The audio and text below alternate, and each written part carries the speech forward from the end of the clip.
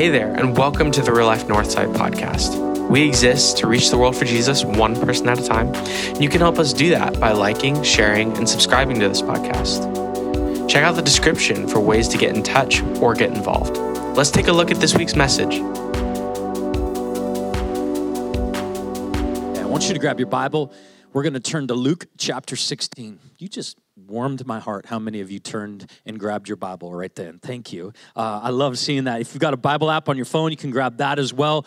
On the YouVersion Bible app, we've got a live event. If you're joining us at home, we'll have all this stuff on the screen.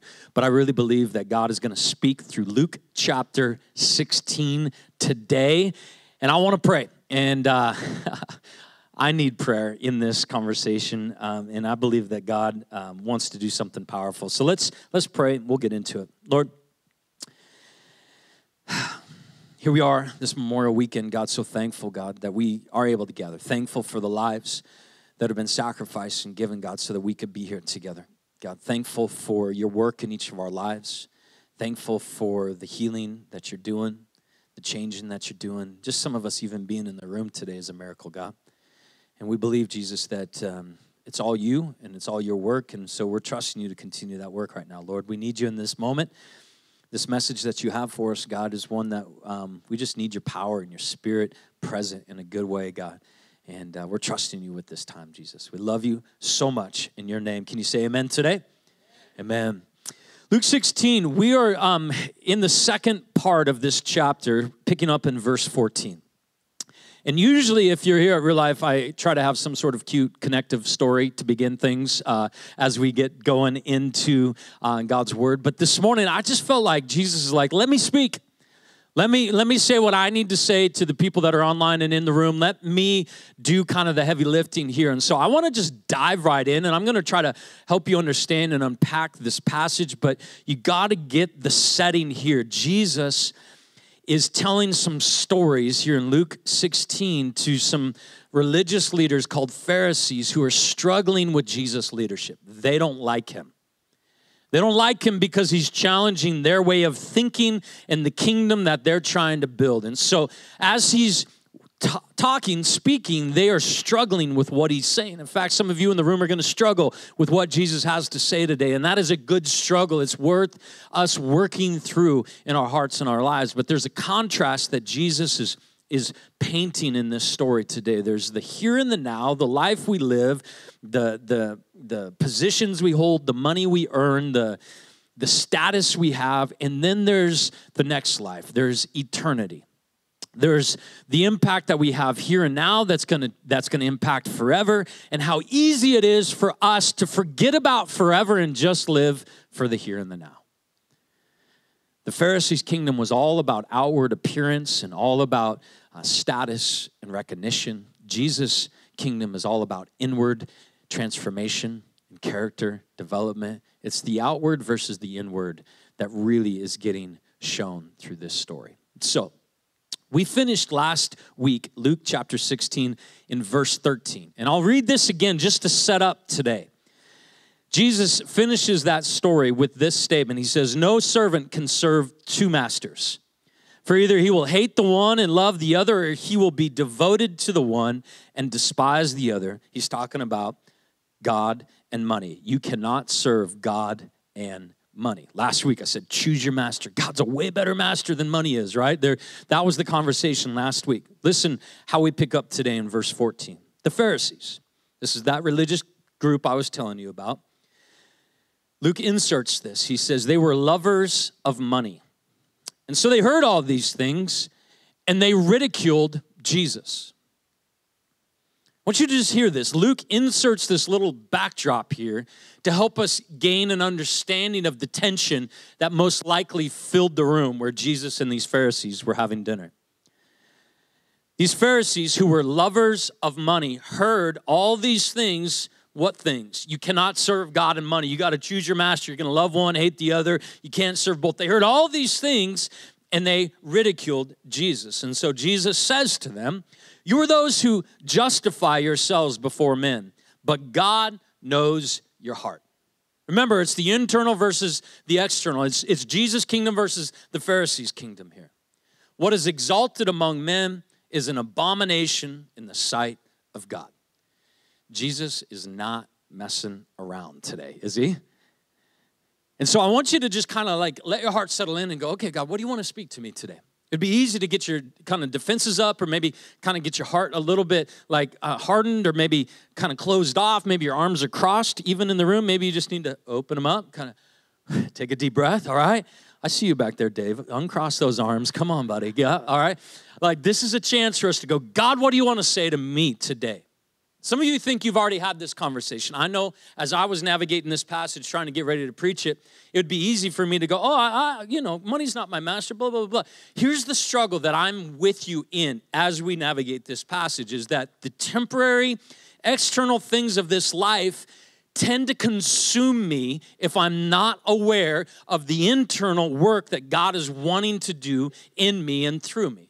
That there's this temptation between the temporary things of this life, money being one of them, success, power, fame, whatever, and the internal, really eternal things of this life that God is wanting to do. The Pharisees want to keep it on the outside. Jesus wants to bring it to the inside. And I feel like I'm with you in this journey together as we navigate this passage. You are those who justify yourselves before men, but God knows your hearts. What is exalted among men is an abomination in the sight of God. Verse 16, Jesus doubles down and he says, all right, listen, the law and the prophets, that's the Old Testament. That's all this back here. The law and the prophets, they were until John.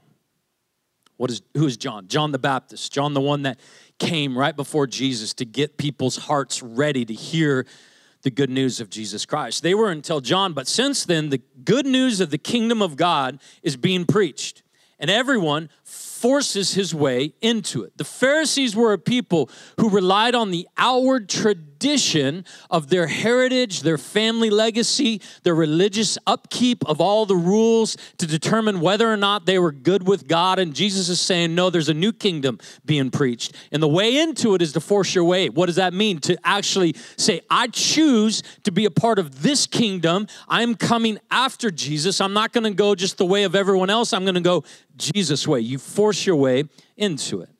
But it is easier for heaven and earth to pass away, Jesus says, than for one dot of the law to become void. Now, Jesus is turning the tables on the Pharisees. He says, in fact, everyone who divorces his wife, marries another, commits adultery, and he who marries a woman who is divorced from her husband commits adultery. I want you to understand what he's doing. The Pharisees love the law. Jesus is taking the very thing that they love and he's showing them the poverty of their souls as they've been so consumed with the outward appearance of things. He's saying, hey, the law that you love so much, this thing is absolutely amazing and you have no way of fulfilling every bit of it. In fact, let me show you a place where you're not fulfilling it. The Pharisees had taken this law about divorce and remarriage, and they had really excluded kind of men from this equation, and they had really made it about the woman who had been divorced or was divorcing her husband, and really they were the lawbreakers and not the men. Sounds kind of sexist, doesn't it? And so Jesus is going, actually, it's all of you.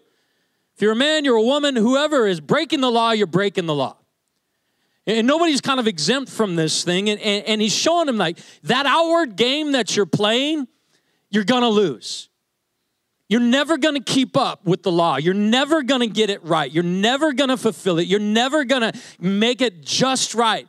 You're always going to be at a place where you don't have the capacity, and they don't see this. That's why they're ridiculing him. That's why they're so frustrated with this teaching, because they think they got it right. How hard is it to hear when you think you know the answer? Right? I mean, this is, amen, sister, whoever just squealed that right back there, right? Like, how hard is it to hear when I think I'm right? How about you? How hard is it for you to hear when you think you know the answer? And that's where the Pharisees are in this story, and so that's why Jesus is coming so hard. Like, listen, what you think is like this awesome thing on the external, God actually views that as an abomination. You think you got it all together, but God sees the inside of you, and it is absolutely an utter decay. The soul of you is. Don't miss my kingdom. My kingdom is here. It's being preached. The good news is here. And I don't want you to miss who I am and what I'm doing and the kind of work I want to do. It's on the inside, not just the outside. And I think about us as a church heading into summer. Like summer is kicking off this week. Can you say 95 degrees? Amen, right? Like, and I love being, at the lake, and we love the rivers, and we love like fishing. I was fishing last night, and I caught nothing, and it is so much fun, right? Being out and about. But here's the temptation, is that summer becomes about us getting, a break and refreshment and enjoyment and all these external things that are super awesome and super needed. But if we're not careful, our souls begin to kind of shrivel up as we are disconnected from God and his people and church services like this. We find ourselves kind of disconnected from the inside, the soul being nourished and transformed and renewed. Many of us are just coming back from COVID and we feel that disconnect. YouTube has just gotten old for some of us, right? And we need this like this experience to have God's grace and his realness right in front of us. And we need his word to be alive in us. And it's so easy to find the external things dictating our lives and the internal shriveling up. Jesus is going, this is what I want to speak to. And so here's the story that he tells, called The Rich Man and Lazarus. In verse 19, he says this. It's like a made-up story that he tells to help illustrate his point. He says, there was a rich man who was clothed in purple. Remember, they're lovers of money, so he's using money as a way to help them see their own heart. This rich man was clothed in purple and fine linen and feasted sumptuously every day. That's not a word you get to say a lot. Verse 20, at his gate was laid a poor man named Lazarus, covered with sores. Look at the contrast. Rich man, fine linen, ate sumptuously. At his gate, at his house, was laid a poor man named Lazarus, covered with sores, who desired to be fed with what fell from the rich man's table. There's this implication that not even a drop of it was his to eat. Moreover, even the dogs came and licked his sores. How sick must this guy have been that he couldn't even shoo the dogs away as they came to lick his sores? The poor man died, listen, was carried by angels to Abraham's side. Like, I don't know how you imagine eternity going, but the thought of being, like, that feels like a triumphal, like, procession. Angels come and pick you up and take you to Abraham's side. There's this, like, amazing picture of honor and dignity that's being bestowed on this poor man here who dies. The rich man, he also died. What did he get? He was buried. Being in Hades and being in torment, the rich man lifted up his eyes and saw Abraham far off and Lazarus at his side. Jesus is doing something here. It's this great reversal. In your world, the rich man is the honored one, right? In your world, the one with all the food and all the fine clothing is the one with all the dignity. And the poor man laying at your gate is the despised one, the rejected one, the one that nobody would want anything to do with. He's so poor, so sick, that even the dogs come and lick the sores on his body. Like, this is miserable in your world. But in my world, the rich man is in torment. Lifts up his eyes, sees Abraham far off, and Lazarus at his side. He calls out, Father Abraham, have mercy on me. Send Lazarus to dip the end of his finger in water and cool my tongue. What a reversal. The one that was laying at his gate all these years, wishing for crumbs from his table, now has the invitation to reach out and just touch him with just the tip of his finger and cool his tongue. For I am in anguish in this flame. But Abraham says, child, remember that you in your lifetime, you received your good things. Remember, temporary. Lazarus in like manner, bad things. But now he is comforted here and you are in anguish. Beside all this, between us and you is a great chasm that has been fixed, in order that those who would pass from here to you may not be able, and none may cross from there to us. And he said then, this is what the rich man said, then I beg you, Father, send him to my father's house, for I have 5 brothers. I have all these other people, that he may warn them, and lest they also may come into this place of torment. But Abraham said, no, They have Moses. They have the prophets. They have all the stories. They have all the same stuff that you had. Let them hear them. And he said, no, Father Abraham, if someone gets to them from the dead, right, then they'll repent. If there's a miracle, if there's a sign, then they'll repent. And he says, no, if they do not hear Moses and the prophets, neither will they be convinced if someone should rise from the dead. This is a contrast that Jesus is putting in front of the Pharisees to show them really what is true wealth and what is true poverty and how kind of mixed up they are in this whole conversation. The thing that struck me, and I put it as kind of the title here on the top of your notes there, is that this is forever right now. Where you and I are living and how we're living and what's happening inside of us and what's not happening inside of us and how we're navigating life and difficulties and circumstances, money and poverty and all this stuff that we have to deal with in this life is forever. And Jesus is going, hey, don't just deal with it on the outside and try to have a life that makes sense on the outside, but would you allow me to do the work on the inside? My kingdom is a kingdom of people's hearts and souls and lives being transformed and your character being renewed and your mind being changed and you being made into the person that I've made you to be and called you to be and designed you to be. Don't give up the inner transformation for the outward success. Don't miss that this is forever, what I'm wanting to do in your life, what I'm wanting to do through your life. How tempting it is to make it about external things when Jesus' kingdom has always been about internal things. This is forever. The rich man and Lazarus paint that picture, right? Like what seemed like a temporary, or didn't seem like a temporary thing, it seemed like just the way the life is. Jesus takes the story and puts it into eternal light. He puts it into an eternal perspective so that we could see how God sees what's happening now in light of eternity. You with me? And he creates this contrast to help us kind of recognize where our own hearts are at in light of eternity. And for us to just kind of settle our hearts here and go, wow, wait a second. Am I a lover of money? Am I somebody who is so externally consumed that this is all that matters and eternity hasn't even crossed my mind most days? The eternal state of my own soul, those that I love, those that I'm in relationship with, the state of their soul, like does this even matter that this is forever? Or is my life just consumed with here and now? Don't hear Jesus bagging on money like money's bad. No. Success, no. It's not bad. These things aren't bad things. But they're all temporary things. They're all things that aren't really impacting forever. And so there's this great reversal in this story that you and I kind of have to wrestle with so that we can understand Jesus' heart. It's this contrast of wealth and poverty. I love church history. Anybody else know church history at all?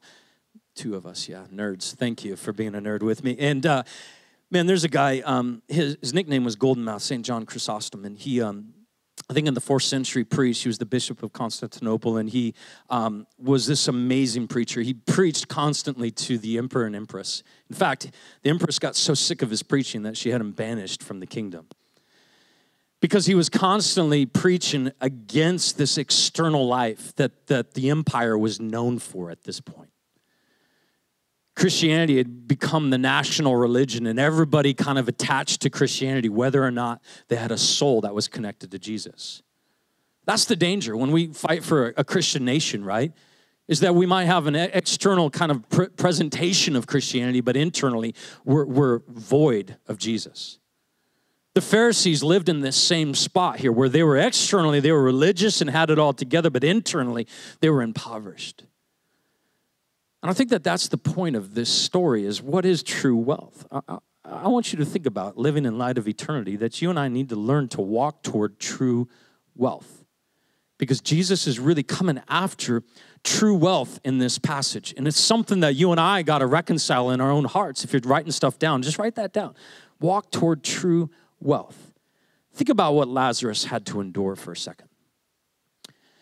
Chrysostom, the guy I was just mentioning, he made a list as he was preaching about Lazarus. He said, think about his poverty.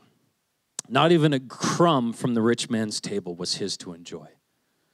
When you think about what Lazarus had to endure, illness, not even the capacity to shoo the dogs away, he was that sick. Think about what Lazarus had to endure: loneliness, not a soul to notice him. The rich man walking by him day in and day out. His servants just hustling and bustling around the rich man's, palace to take care of all of his needs. No hope of help, ignored day after day. This is all just this kind of reflection on how much Lazarus had to endure. Others right in front of him in such good fortune. Can you imagine the constant comparison to carry as a burden every single day? Lazarus carried it every day. No other Lazarus to compare himself to or to commiserate with. If there had been another poor man at the gate, at least I'm a little better than that guy, right? Some of us, that's how we make it through our hard days. Somebody else has it worse than I do, right? He didn't have any other Lazarus to compare himself to. Didn't have Jesus' resurrection to look forward to. None of that had happened yet at this point in the story. And this reputation that is constantly being tarnished by people going, look at him. He must have done something to deserve this life. And I love what Chrysostom writes. He says, do not tell me that he was afflicted. Lazarus was afflicted with sores.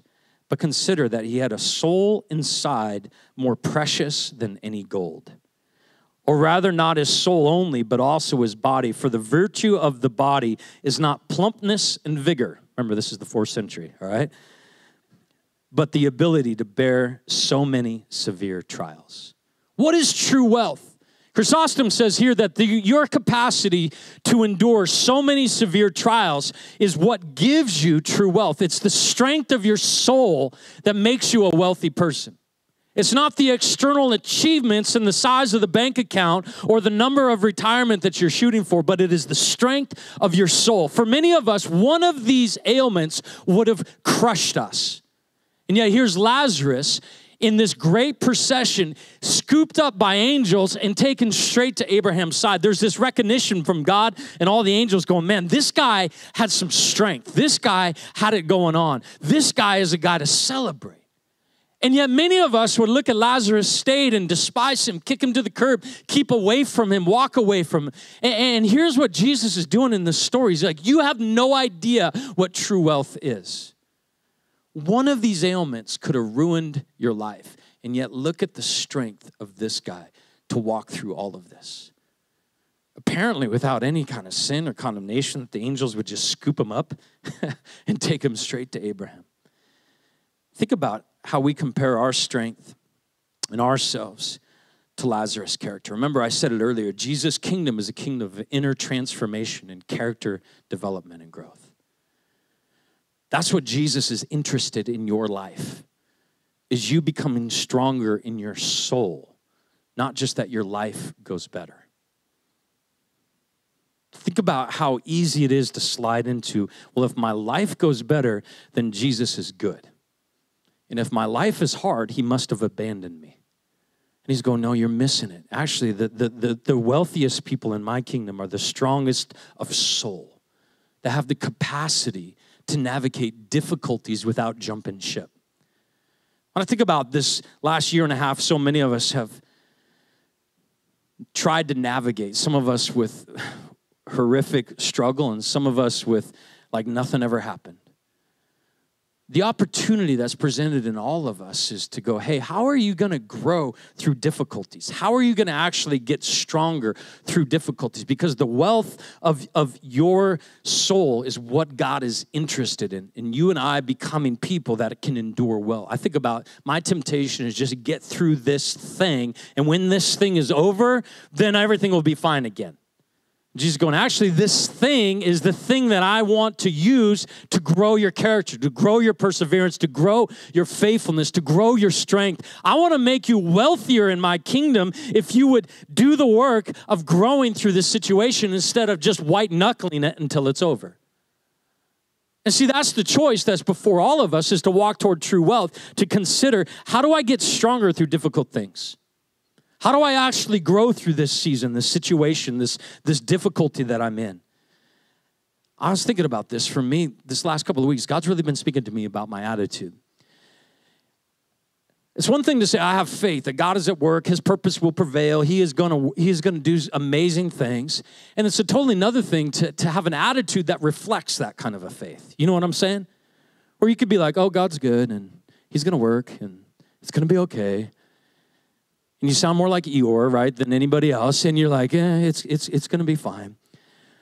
Or to have somebody that has that same attitude of faith, but the heart of faith, but the attitude reflects the heart, right? Like, no, I believe that God has something in mind and he's working and he's doing it. And I'm like preaching to myself, right? Like, Richie, you got to remember this, that God has something in mind for you, and you are growing through this season, as difficult as it is. God is at work in your life, and there's purpose that he has will prevail. It will not be thwarted. His purpose always endures. And you have a decision right now to have your attitude reflect that faith, or to allow the circumstances to dictate your attitude. Attitude is such an important piece of character development that God is wanting us to walk toward true wealth, to keep our heart full of what could be instead of what is. You say, I'm a realist. No, you're mean, right? Like, I'm just being realistic. I'm actually just being a jerk, right? Like, I struggle with these attitudes. And I think for us to keep our hearts there is a way to walk toward true wealth. God is up to something that I can't see, I can't understand. And the second thing that I think is so important, if you're going to walk towards, you're going to think about this. This is this is forever. That you're walking toward true wealth, but you're also paying attention to the poverty of your soul. That you're kind of understanding that, man, if I am not growing and strengthening my character through this season, this difficulty, this pain, this loss, whatever it is that I'm navigating, that I might lose touch of the poverty of my own soul. You think about the rich man in the story. He had it all together until he got to eternity. Now, who really is poor? Who really is poor? Not Lazarus, not the one who's forever in relationship with God and in heaven and not in this place of torment. Who really is impoverished? The one that felt like he had it all together in this life. The one that felt like he knew what was happening, how it was going, and how his life would happen. Like, I think about like how impoverished some of our souls might actually be, but outwardly you'd never know it. In fact, we're fooled by our circumstances that my soul is good because my circumstances are good. Jesus go, no, don't make this mistake. Pay attention to the poverty of your own soul, that you to live under sin and condemnation forever and in torment is the worst kind of poverty you could ever experience. That this is forever. This isn't just a temporary setup. Like this is forever how you are living, what is happening in your soul right now. And that you and I would pay attention to this poverty inside of us and not be consumed with only temporary things, that we would see that what God is wanting to do is a deep work inside of our hearts, a strengthening of our souls. God, would you give us the courage to pay attention to the poverty of our souls? I was thinking about an impoverished soul. They don't have the strength to stand up through a trial. They bail when things get hard. That's an impoverished soul. Think about somebody that is impoverished in their soul. Everybody that they're in relationship with has to agree with them. That's an impoverished soul. Everything has to go my way. It has to make sense according to my plans and my direction and my leadership. An impoverished soul is one who really lives from a place of just what this world can offer me and how successful I am. Again, money and success isn't an evil thing, but if there's no soul inside you that's strong, those things will lure you away, make you this impoverished soul. An impoverished soul lives like money, and this life is all there is. I want to give you just a little bit more 4th century wisdom. Listen to this. Chrysostom, I read a bit of this earlier. He says, do not tell me that Lazarus was afflicted with sores, but consider that he had a soul inside more precious than any gold. Or rather, not his soul only, but also his body. For the virtue of the body is not plumpness and vigor, but the ability to bear so many severe trials. A person is not loathsome if he has this kind of wounds on his body, but if he has a multitude of sores on his soul and takes no care of them. Such was that rich man, full of sores within, just as the dogs licked the wounds of the poor man, listen, so demons licked the sins of the rich man. That is disgusting, right? And just as the poor man lived in starvation of nourishment, so the rich man lived in starvation of every kind of virtue. I see this contrast. Jesus is wanting to elevate our hearts and our minds to say, hey, pay attention to the poverty of your soul. Don't be so caught up in temporary things. God is wanting to do something eternal in you and through you. To have this impoverished soul is to be the most pitied person, because eternity is forever. And we have this life right now to begin to set up eternity. See, once eternity comes, man, the decisions are made. That's why baptism is such a powerful picture. These are people, Barb and Mitch last week, saying, hey, I have made my decision. I'm going to live for the kingdom of God. I'm not going to live for the kingdom of this world. I have put a stake in the ground in my own heart in front of all of my friends and said, you know what?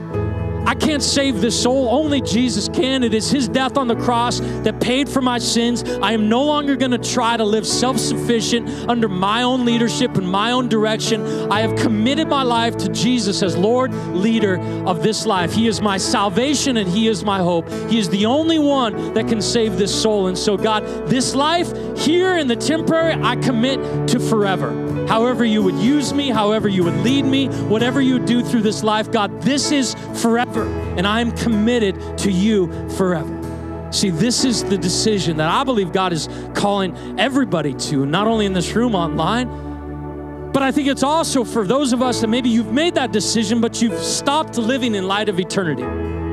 You've forgotten that this is forever. As we head into the summer, that we stay grounded with this heart that says, God, I want to be close to you no matter what my circumstances say. And one of the greatest things to distance us from God is success in this world. And it's something that we got to fight. We got to go, oh, more money, more success, more popularity, more things, whatever. They're not bad things, but God, don't let my heart grow dim and distant from you. See, Pharisees were lovers of money in this story, and they had to come to grips with the poverty of their own souls. Jesus wasn't condemning them, he was inviting them.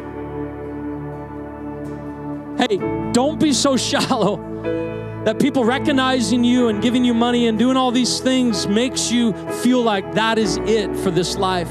Live like this is forever, and understand that I'm wanting to do a work in your heart and through your life that impacts forever for everyone.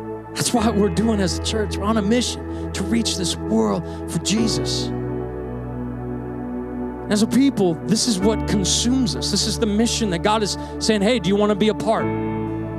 Do you want to be a part of my mission, or do you want to continue to live for your mission? That decision is one that you and I got to make every single day. When I woke up this morning, my head starts going down all these rabbit trails, and I had to just stop. I'm still like, don't even have my eyes open. God, today is yours. I am yours. This life is yours. This mind is yours. I am your servant. You are my king. You are in control. You are good. I give you my life. Would you pray with me for a moment? Maybe you just need to pray that right now. Just recenter your heart. Maybe you need to grab that Connect card that I showed you earlier. You just need to evaluate what your next steps are for a moment. Am I living like this is forever? Am I living in light of eternity, or have I just become consumed with here and the now? God, this life is yours.